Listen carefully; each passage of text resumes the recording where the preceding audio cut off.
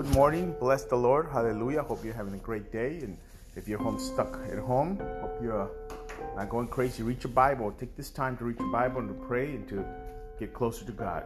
The verse for today is Psalm 68, verse 19. Blessed be the Lord who daily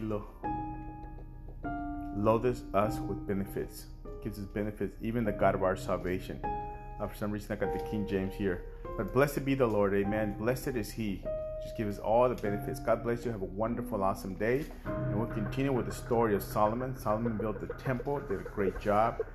All his life, he had peace. He had peace in his kingdom. He did, but God told him He's going to take the kingdom away. He did mess up. He had all the horses from Egypt and then a bunch of women, wives and concubines. I said, don't do it. Don't do it. But yet he did it for having so much wisdom. Yet the women that he had from Egypt turned him to other gods. He built them temples and all kinds of stuff. God bless you. Have a great day. Hope you're doing good.